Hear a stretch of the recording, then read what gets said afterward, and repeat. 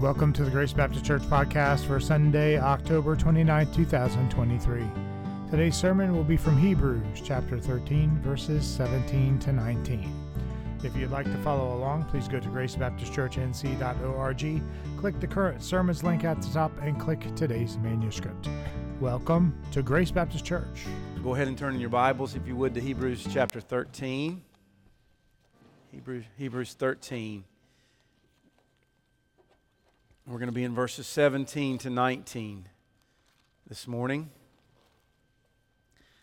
And just to give you a little update of where we are approaching the end of Hebrews, and I looked at our dates the other day. We've been in Hebrews for a little more than 2 years, and so it's been really good. And I only see one more sermon coming out of Hebrews, and that won't be next week, though, because we're going to take the Lord's Supper, so I'm going to veer off and focus on the Lord's Supper next week. So the week after that, we will finish up the book of Hebrews.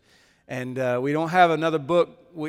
As you know, we preach through books, but we're going to take a little bit of time for just a couple months to after the first of the year and do some topical sermons, maybe some Psalms, not sure yet, and then we'll decide as elders and as where we're going to go next. But Hebrews chapter 13 today, we're going to be in verses 17 to 19. And I've titled the sermon, General Instructions for Leaders and for Followers in the Local Church. So it's a very different sermon than most of the doctrine that you're getting. And so it also turns very personal for me and also for you. So a bit different today than I think than a lot of sermons. But general instructions for leaders and followers in the local church. So let me read verses 17 and 19. This is the ESV, because there are some different translations for a couple words here.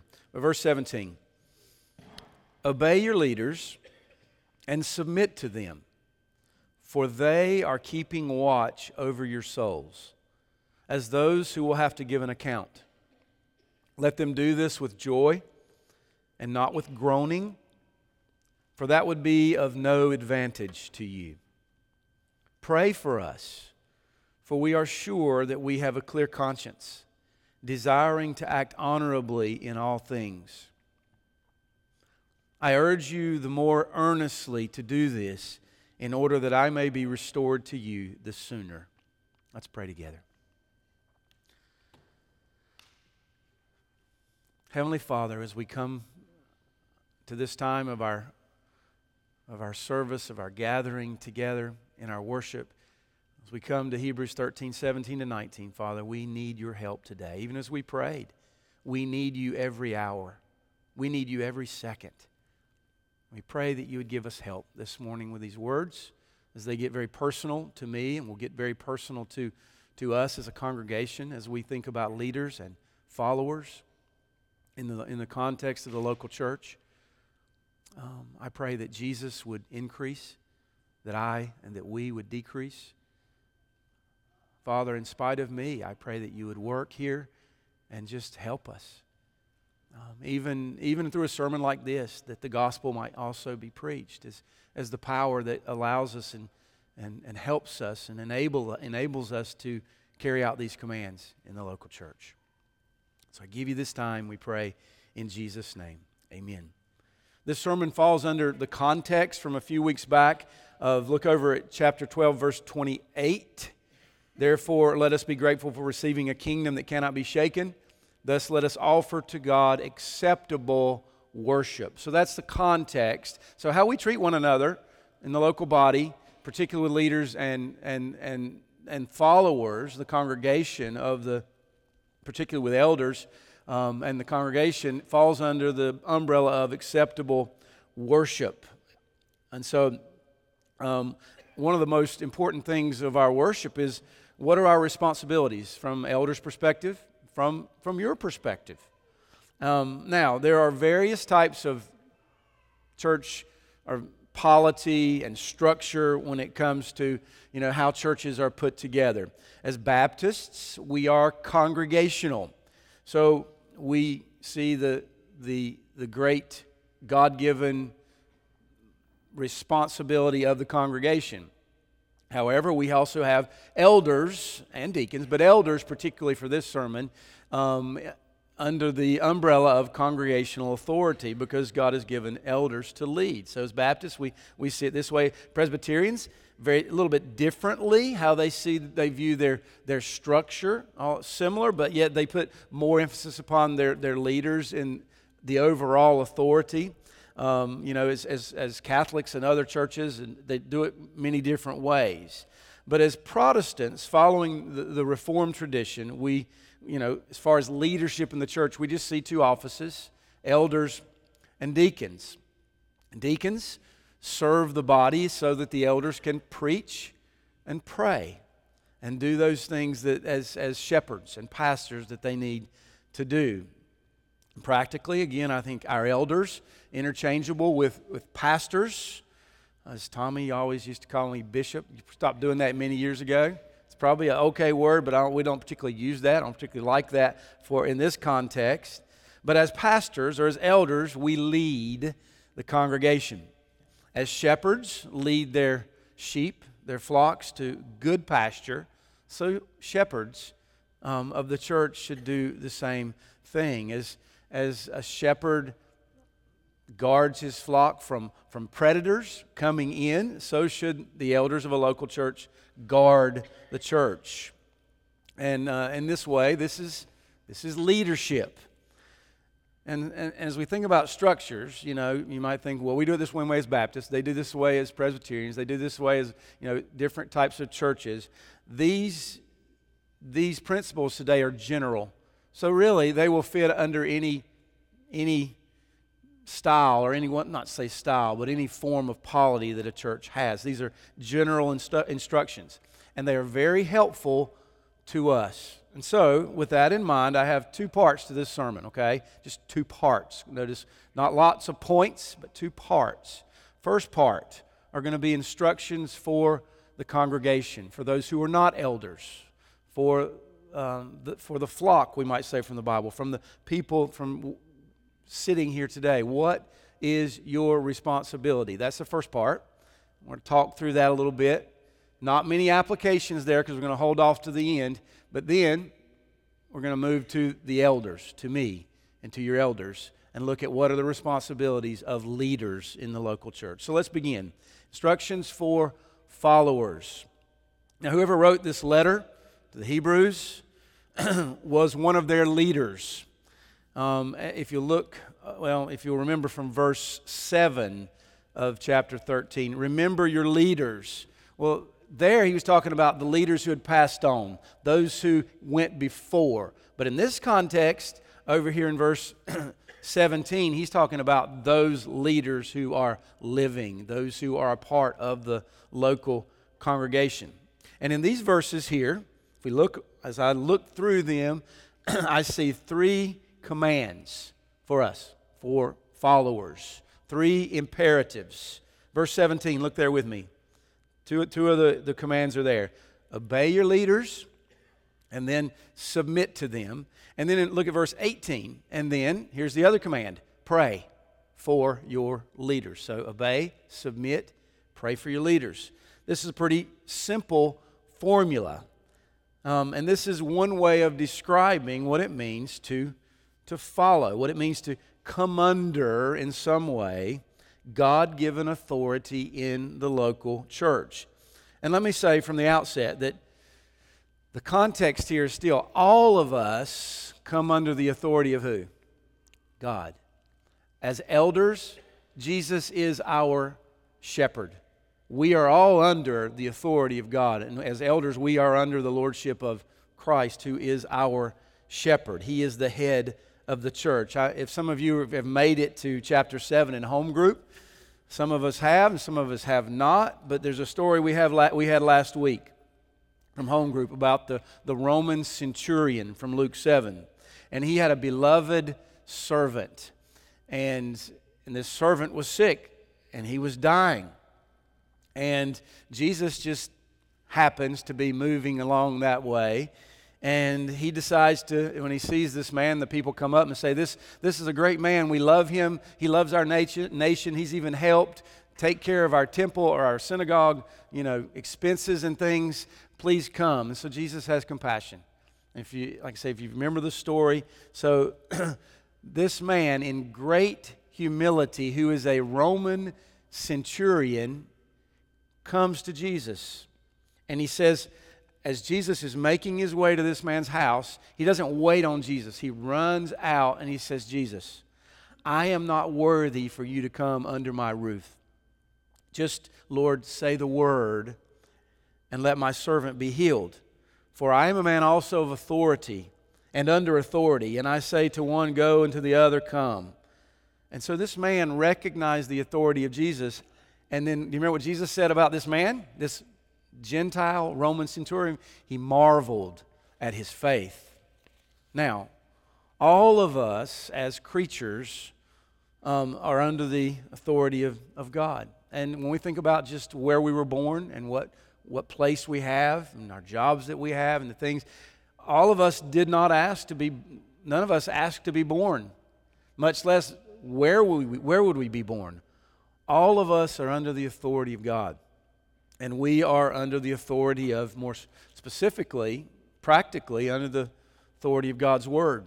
And in every local church, like Grace, there is God-given authority. And as we see it, again, the congregation has the authority, but the elders have been given authority to lead in the congregation, in this congregational context.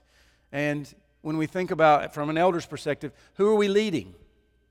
Well, we're not leading other congregations, other people, other Christians. We've been given the task to lead right here. And the responsibility, according to these words, for those who follow, members specifically here at Grace, is to do what? What are the three commands? To obey, to submit, and to pray. And remember, again, our context is acceptable worship. So that's our acceptable worship. Now let's begin just thinking about these words for just a minute.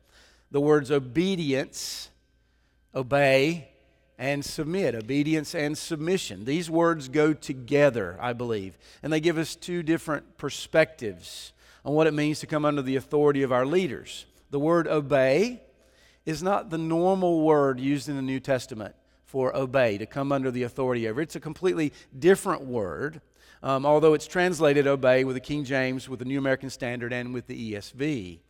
But the root of this word, the closer, the better meaning is to put confidence in those who are over you or over you in authority. In other words, there should be something about your leaders that you trust.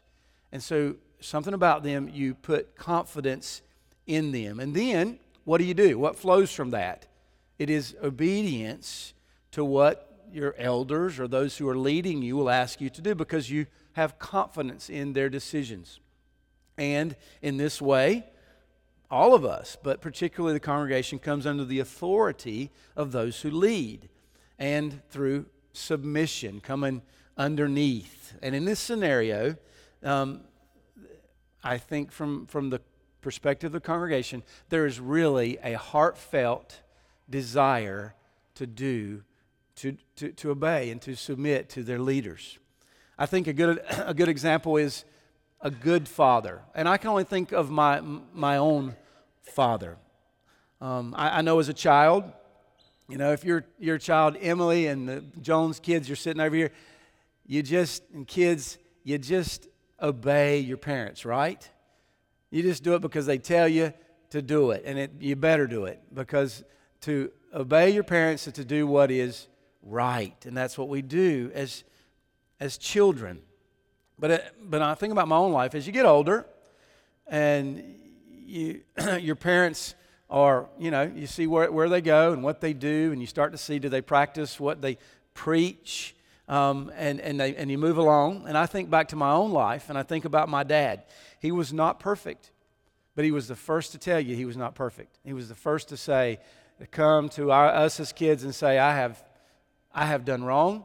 I have sinned, and please forgive me. I don't want to do that anymore. And he, like I said, he was not perfect. He had great faults, But you know what? When I think about my father, and again, I'm only speaking about my father, and those of you out there maybe don't have very good fathers or didn't have good fathers, I'm thinking of a good father. So our example, of course, is the Bible. But in my own case, I knew that my father cared for me, that he loved me, and he had my best interest at heart, even with all of his faults. And I also knew that he tried his best to practice what he preached, and that was a big deal. And because of this, in the end, that was a recipe for trust. I trusted him. And also, even when I did not like it, I obeyed him because of these things. I knew he loved me, I knew he cared, and I knew he had my best interest at heart. And as I got older, even if I disagreed, and oftentimes as kids, we will disagree, but I can tell you, most of the time your parents are right. But we disagree. But at the end of the day, if we trust our parents, we love our parents, we care for them, then we're going to obey them with a heart of submission because we have confidence. So this is what I think this text is saying. Same kind of way, this is the healthy relationship that we see in the Bible of followers to leaders in the local church. As a church, we are the most healthy. Any church is the most healthy when the congregation trusts their leaders, their elders. And because of, I would say, your trust in our own context and your confidence in us, you obey and submit to the things that we ask. Now, as elders, you know us. We've been doing this for many, many years. We've been together for 16 years. We had elders starting from probably 2 years in with 4 elders, and later we had 2. I think that from my experience, I think that you guys have trusted us, and that's been a good thing. And I would say that in a local congregation, a body, this is probably the most important thing. If you go through our members class, you see all these decisions that we have to make, and oftentimes elders make decisions that you really don't know about until later. They have to be made quickly. But these kinds of decisions your elders help out with. And I would also say, I think just looking back, thinking about how we move very slowly with things. And sometimes you think, man, I wish our elders would just move a little bit quicker with stuff. And that I get that. But we move very slowly. But when we do bring something out, some kind of change, which has been very little in our congregation, in our history at Grace. And I think we're going to have a couple changes coming up with the new year and our new members meeting. We'll talk about a couple things, but we do take it slowly. But when we do, we say, this is what we're thinking. This is what we believe God is, where He's leading us. Now, here's your time and here's your opportunity to come and talk to us as we think about that as a congregation. But at the end of the day, you guys, the body is supposed to trust their leaders. And this is in obedience and submission with great confidence. That's the first part here. And we'll come back to some applications at the end. But the next command is pretty simple for the followers in relationship with their leaders is to pray for your leaders. Look at verse 18. It just says, pray for us. This probably refers to more than one person, more than one leader in that context than just the author. I think the context of Hebrews there, as he speaks of a good conscience, is that of godliness and faithful preaching of the gospel of Christ. I mean, that's kind of the context of what a healthy leader should be doing. But also in this same verse, there is a link to prayer. And the author's desire is to be with those believers. So he says, pray more earnestly that I might be restored to you. So in this command, we see both the content of prayer and then the love and the heart of the one who prays. And so in this command, this is very clear. So what does that look like here at Grace when you think about praying for your leaders? Well, I think the first thing that I think the Bible teaches us very clearly, even in this text, is that you pray for us that we would be faithful to the Word of God. Faithful to read it, to understand it, to apply it, to preach it, to teach it in everything that we do. And so that is what I hope and what you are praying for us as your elders, that we would continue to do that. I think past this, I think that you should also pray for our hearts, which goes even deeper, because we can do everything right on the outside, but if you have elders whose hearts are not seeking to love the Lord their God with all their heart, soul, mind, and strength, and their neighbor as themselves, then you've just got a big recipe for legalism, for sure. And so you should be praying that we hold on to the Word of God, and particularly we hold on to the gospel. As 1 Timothy tells us, Paul tells Timothy, hold on to this gospel. We're not talking about that a lot today, but hold on to the gospel of Jesus Christ. And then pray for us that we would do that we would follow the Word, and that we would love God. I mean, just thinking personally, I'll just by way of confession, just seems recently for me, I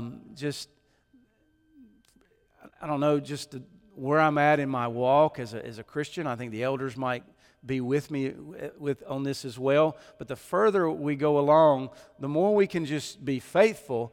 But if we don't have a love for God and a love for Christ and a love for His Word, then things just burn out.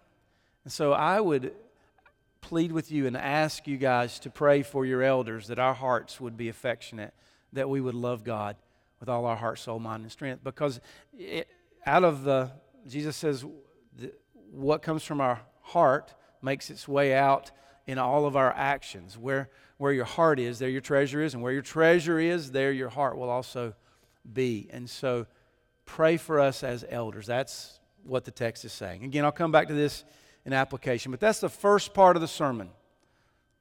Congregation. Now let's move to elders. Let's move to leaders. And this is going to get even more personal for me. Second part here, instruction for leaders. I've got a number of truths here.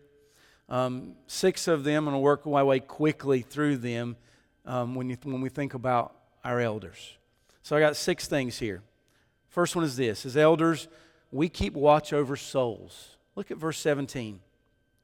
The reason that you obey and submit to your elders is because your elders are watching over your souls.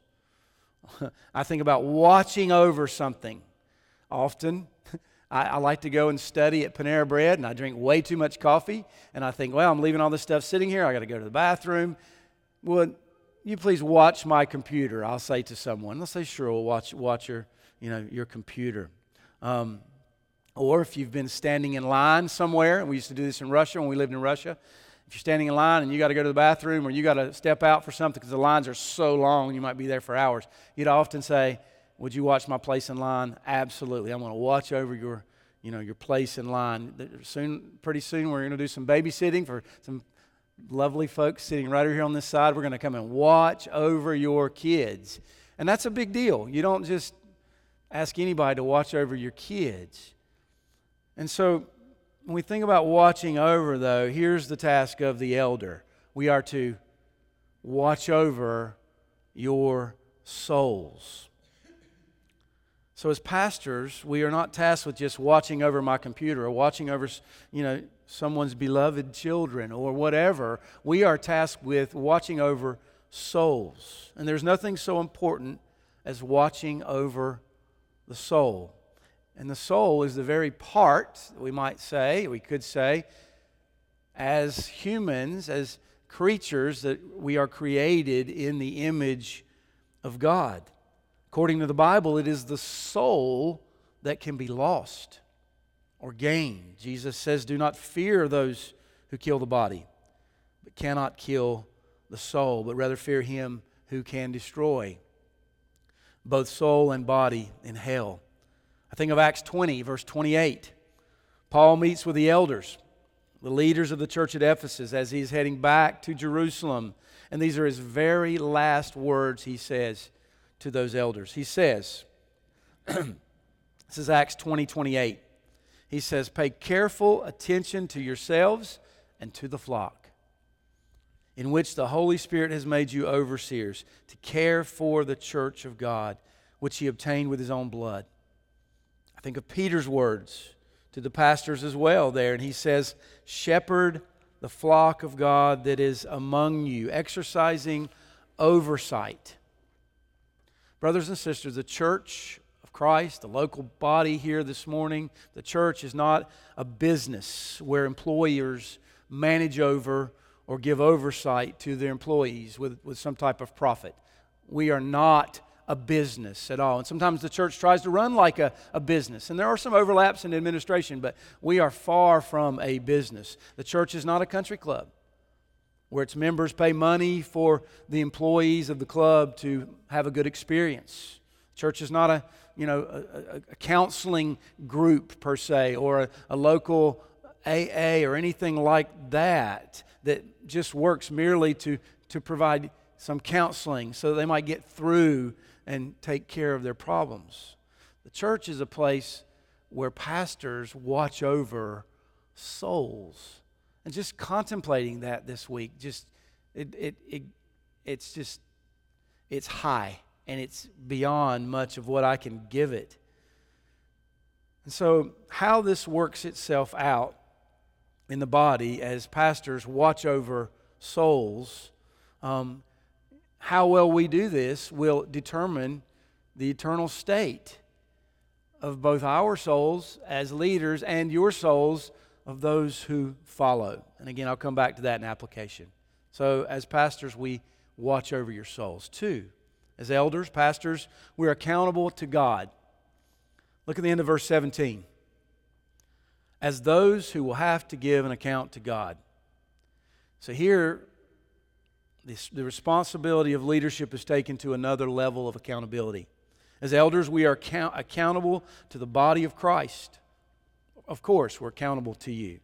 You're the ones that said, you brought John on as your pastor many, many years ago. And we brought our elders on, and you said, we put our stamp upon them. Yes, these are our elders. These are our leaders. And we're accountable to you in that way.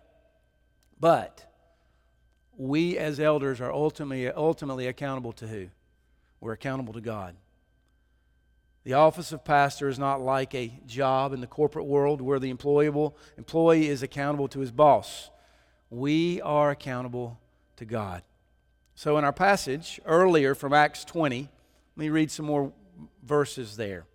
Paul says, "But I do not account my life of any value, nor as precious to myself, if only I may finish my course and the ministry that I received from the Lord Jesus Christ." So when I think about that, I should be thinking as Paul thinks. I don't even count my life as something that I value as precious to myself than to take what God has given me at grace and accountability to Him, but to shepherd and watch over your souls in such a way.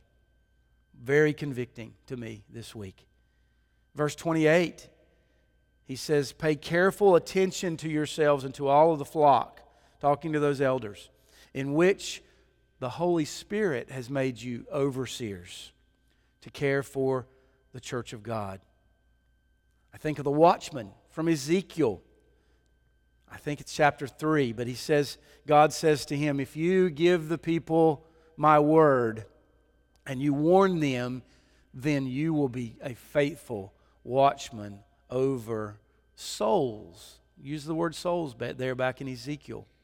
There are two callings when we think about how you call your pastors, how we call our pastors. Two callings. The first is from God. I think that maybe goes back to a desire there in 1 Timothy 3. The second calling is from the congregation. As you look and you say, John or Jimmy or Scott or whoever your elders are, or Gil, who you look at their life and you go, there's something about them. There are some standards here. And we know that's the qualifications for elders and deacons as well. 1 Timothy 3, Titus 1. But the most important calling is from God. This means that well, it means a lot. As elders, we are stewards, God's stewards, in this congregation to watch over your souls, and we will be held accountable. And so that's, let me just say, that's That's a high thought.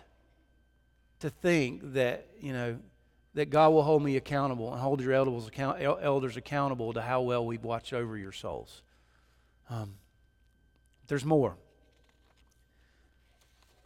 Third thing we see in this passage here about leaders is that we serve with an attitude of joy. Look at the second part of verse 17. Let them do this with joy and not with groaning. I think maybe the author is, he's away, so he's saying your leaders you got right now, let them do this. And he brings himself back into the text a little bit later. But let them do this with joy and not with groaning. Have we ever groaned in an elders meeting? Jimmy says yes. I agree with Jimmy. We have groaned in elders meetings. I like Mark Dever's words from Capitol Hill Baptist. He says, when it comes to being a pastor, he says something like this. This is my paraphrase. He says, no matter whether you serve a congregation of 5,000 or 50, you will say to God, God, that's enough. That's enough. And I think that is true. But brothers and sisters, when I look at my own sins and my own faults, and my family knows them greatly, I've been living with them for all these years, it's hard enough. But as elders, we must also enter into your world as a shepherd over your souls. And as hard as it is, we must never complain or groan. Now, Jimmy says he's right. We have groaned, but I don't think that, out of the abundance of the heart, the mouth speaks, right? But Jimmy says his wife told him to underline that word. So appreciate you paying such close attention, Lori. Wow. But we must not groan. We must serve with joy. Or we're not being obedient to these words. I think the meaning here is the context is really not serving under compulsion. That's really the context, or serving because we're serving because God has called us to serve. In other words, it's not something you just decide, hey, this is a good job opportunity, this is what I'm going to do. No, it takes a calling from God, and it takes a heart and a love to be a pastor. And boy, I say these things and I'm, again, so convicted. But we must do this. And again, if I were to ask our elders, do we serve with joy through the years? Yeah, I think so. Yeah, we do groan and complain from our sinful hearts, and we ask the Lord to give us grace and help. But yes, I do believe that we have served not under compulsion, but with joy. And yes, it is messy. You can look at your own lives. What's gone on this week and last week, the week before, and last year. Lives are messy and they're full of sin. And sometimes you might think, mine is messier than everybody else's. Probably not the case. All of us have mess in our lives. And it is messy being your pastor in many ways. But, speaking for myself, I don't want to be anywhere else.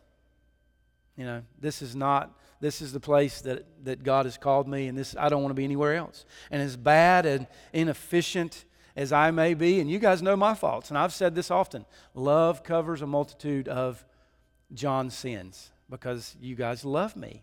And John missed it there, and John's distracted, and John's not the great counselor, whatever, but I appreciate it for overlooking my sins. Because I can say after 16 years, and I think with our elders, we can say, you are our joy, for sure. And if this turns out not to be the case, at some point in the future, then you need to rethink your elders, for sure. Fourth truth we see in this text about elders. As elders, we do not serve ourselves, but we serve you. We serve the body. Look at verse 17. Excuse me. In the context of watching over souls with joy, here's what he says. Let them do this with joy and not with groaning. Well, why? Because when the pastor groans about being a pastor and does not serve with joy, who's he thinking of? Himself, not his followers. And he says, if that's the case, that would be no advantage to you. In other words, it is not an advantage to you as non-elders, as followers, to have elders that do not serve you over themselves. And so that's a big task. To put it simply, the pastor does not serve himself. The pastor serves the sheep. Think about just the shepherd, in what you would think of a shepherd in the world who has physical buying sheep. And there they are as the shepherd. What if that shepherd were lazy? What if the shepherd fell asleep often? What if the shepherd doesn't lead those sheep to the maybe more difficult places where the grass is greener? Maybe he doesn't protect them from predators. And I would say in all of those cases, I've done all three of those when I look at my own heart and I look at my own actions through the years. And I think your elders would say, yeah, that's the case. We've missed it at times. But at the end of the day, we must get better and better and better and become more non-selfish as we lead the body at Grace. And so the elder, the pastor, leads the flock in such a way that he is not serving himself. I think of Philippians 2, 3-8. Let me read those verses. I read them often, I know. Paul says this, do nothing from selfish ambition. And this is not just to elders, this is to the body. But do nothing from selfish ambition or conceit, but in humility count others more significant than yourselves. Let each of you look not only to his own interest, but also to the interest of others. Have this mind among yourselves, which is yours in Christ Jesus. Now here's what Jesus did. This is the gospel, and this is our example. Who, though he was in the form of God, did not count equality with God a thing to hold on to or to be grasped. But he emptied himself by taking the form of a servant. That's the incarnation. God took on flesh. Taking the form of a servant. Jesus said, I didn't come to be served, but I came to serve and do what? Mark 10:45, to give my life a ransom for many. But he emptied himself by taking the form of a servant, being born in the likeness of men, and being found in human form, he humbled himself by becoming obedient to the point of death, even death on a cross. That is the gospel. That is what the Lord Jesus has done for us. And if you are a Christian, it is because you have trusted in Christ and you've believed on Him and you know that His sacrifice on the cross was in your place and God sent Him. And if you trust in Him, He takes your sin, He gives you His righteousness, the great exchange, and we are Christians. There is now no condemnation because Christ has taken your sins upon Himself, and so all of our sins are taken away. But in coming and doing that, what was His example? Did He think of Himself in heaven when He had all that glory? He took on flesh. That is the example for all of us, but particularly in this context of elders. Next truth. This is number 5. As elders, we serve with integrity. Look at verse 18. Pray for us, for we are sure that we have a clear conscience, desiring to act honorably in all things. So as elders, we must do our best to practice what we preach. And when we fail, what do? We repent. And we tell God, and we ask God for forgiveness, and we come to the congregation, and we say we've missed it here. And we ask for forgiveness so that we would do what? Then grow a little bit more in godliness. I have many faults, and y'all know my faults. You've been with me, and some of you who were with me before we ever came to Grace know my faults greater. I have many sins. My family knows my sins. They know my weaknesses. When I read our covenant, which we'll probably read this next Sunday, but when I read our covenant, I go, oh, I failed there. I failed there. I failed there. I failed there. I just want to say, your pastors are sinners, just as you are. None of us are any different in this regard. But as 1 Timothy 3 tells us, as elders in a general way, we are, as you have considered us, above reproach. In other words, I think we have certain characteristics that are seen over time, and there's maybe a consistency of godliness as we call our elders. If not, we are not qualified. As my dad, again, bringing him back into the sermon, he's been gone 2 years now, but I keep bringing him back. He always said to me, and this was just a point of integrity, he says, John, only one person can do what?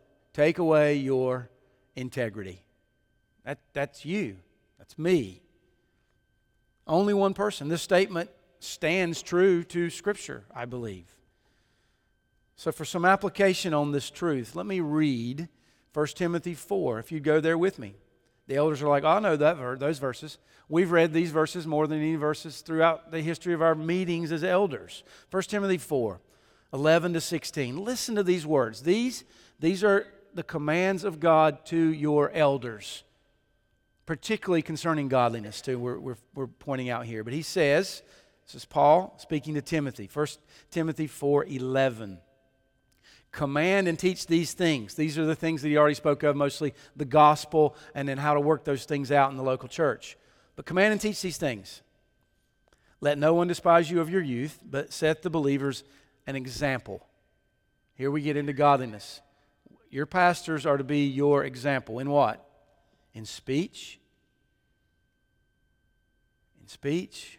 Wow. Think about even this week how I have lost it in my speech. Thinking about things of life. In speech, in conduct, in love, in faith, in purity. And I'm just going to go ahead and preach to us elders first and foremost, guys, in our homes. This is where we are the elders, because our families know what we're about. They know what we're about. And so we must hit it in the home. And so our wives and our kids and our grandkids should see these things first, and then hopefully it just makes its way out in the congregation. He says in speech, conduct, love, faith, purity. Till I come, devote yourself to the public reading of Scripture, to exhortation, to teaching. Do not neglect the gift you have, which was given you by prophecy when the council of elders laid their hands on you. Practice these things. Immerse yourself in them so that all may see your progress. I think about that. I'm just asking, you don't have to raise your hands or not, but have you seen progress in my life through 16 years in godliness? Or have I just been the same old John? I mean, I know that's kind of a trick question. I am the same old John. But have you seen it? I don't know. That's something I have to ask myself. Have you seen any growth in these ways in your elders? Keep a close watch on yourself and on the teaching. Persist in this. So Paul's saying to Timothy, persist in these things, holding on to the gospel and godliness, for by so doing you will save both yourself and your hearers. These things are so important for us because as these things go with your elders, so it will go with the church.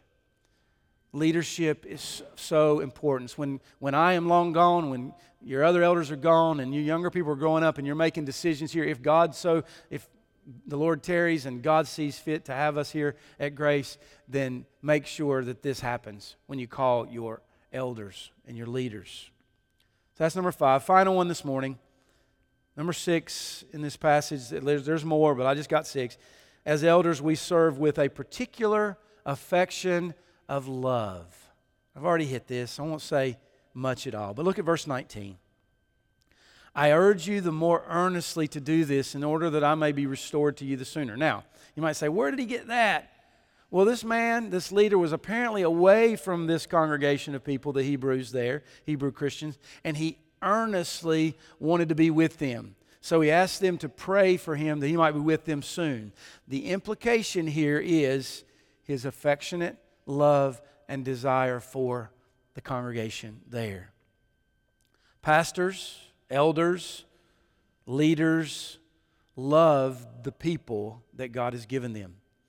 A leader in a church must always be motivated by love for those in his care.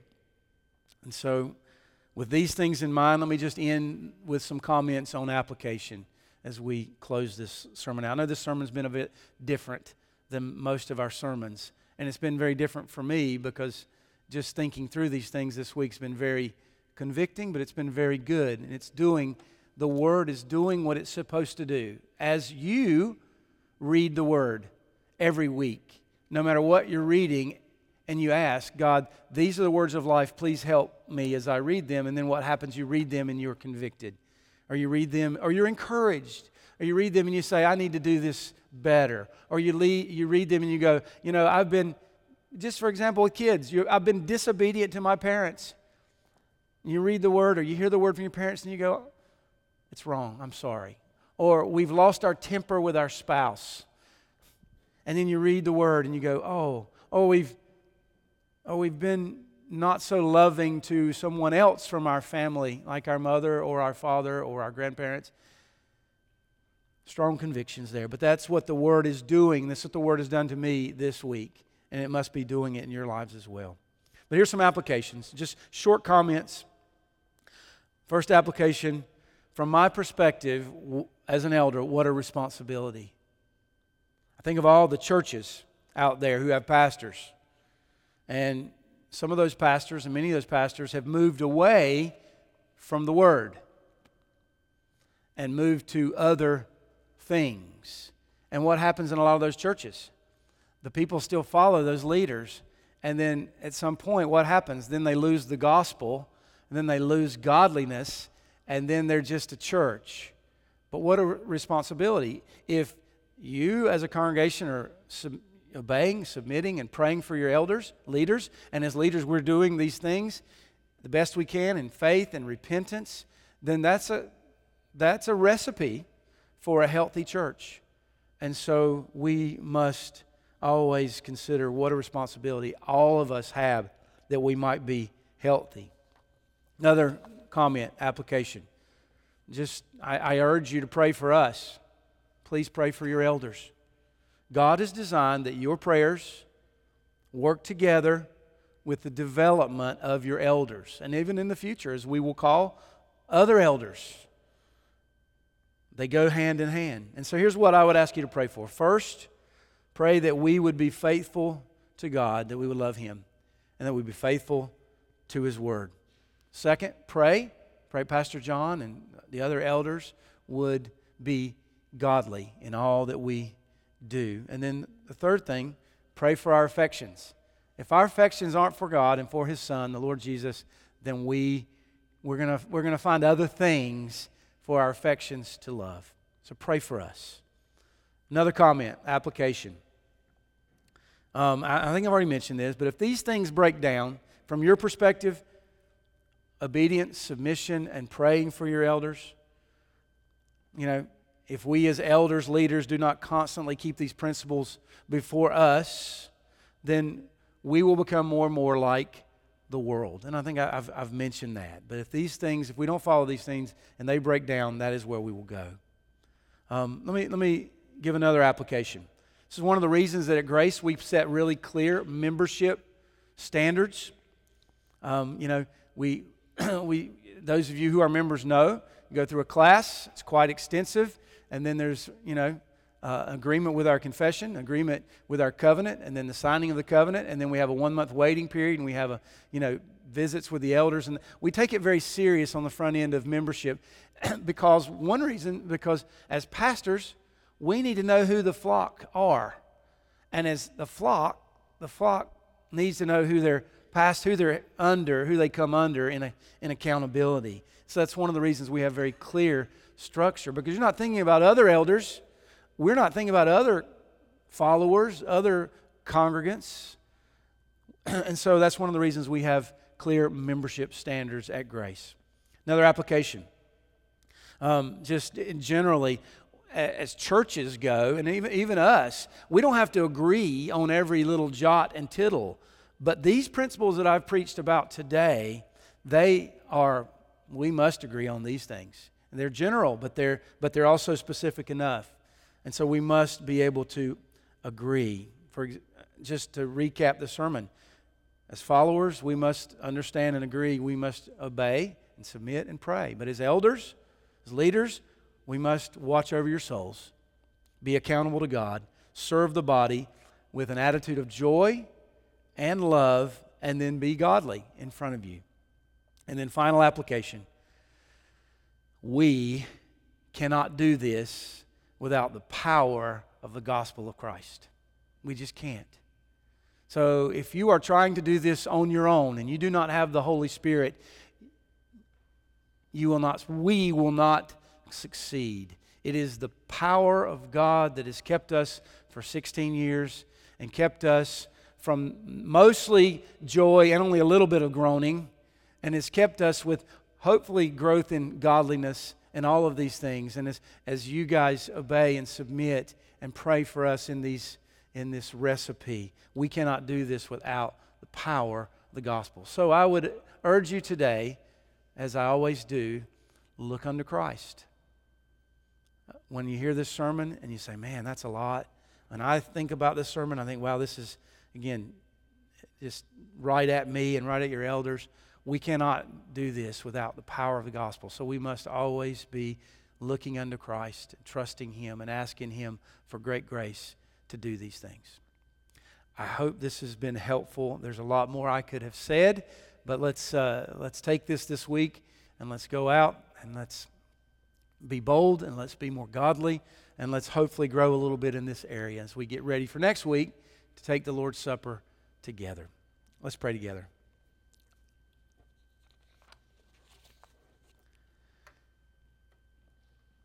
Heavenly Father, thank you again for this time. Very convicting words. This song that we sang, I Need Thee Every Hour, is so, it's timely. But we do need you every hour, every second to fulfill these commands given to us as elders and to the congregation. And I pray that you would just give us grace to do this. And again, give us grace to look unto Christ. If someone here is not a Christian, that they might look unto Christ today and be saved, even in a sermon like this. But if we are in Christ, I pray that you would give us encouragement. I pray that you would convict us. And you would help us as we continue to try to be faithful stewards here at the Church of Grace. Pray these things in Jesus' name. Thank you for listening to the Grace Baptist Church podcast. You can listen to past sermons at podbean.com. Search Grace Baptist Church, China Grove to find us. You can also find us on Apple Podcast. Search Grace Baptist Church, China Grove. You can also join us at the South Rowan YMCA, 950 Kimball Road, China Grove, North Carolina. We meet on Sunday mornings at 9:30 for fellowship, and service starts at 10. Thank you for listening, and remember to be intentional in making disciples this week.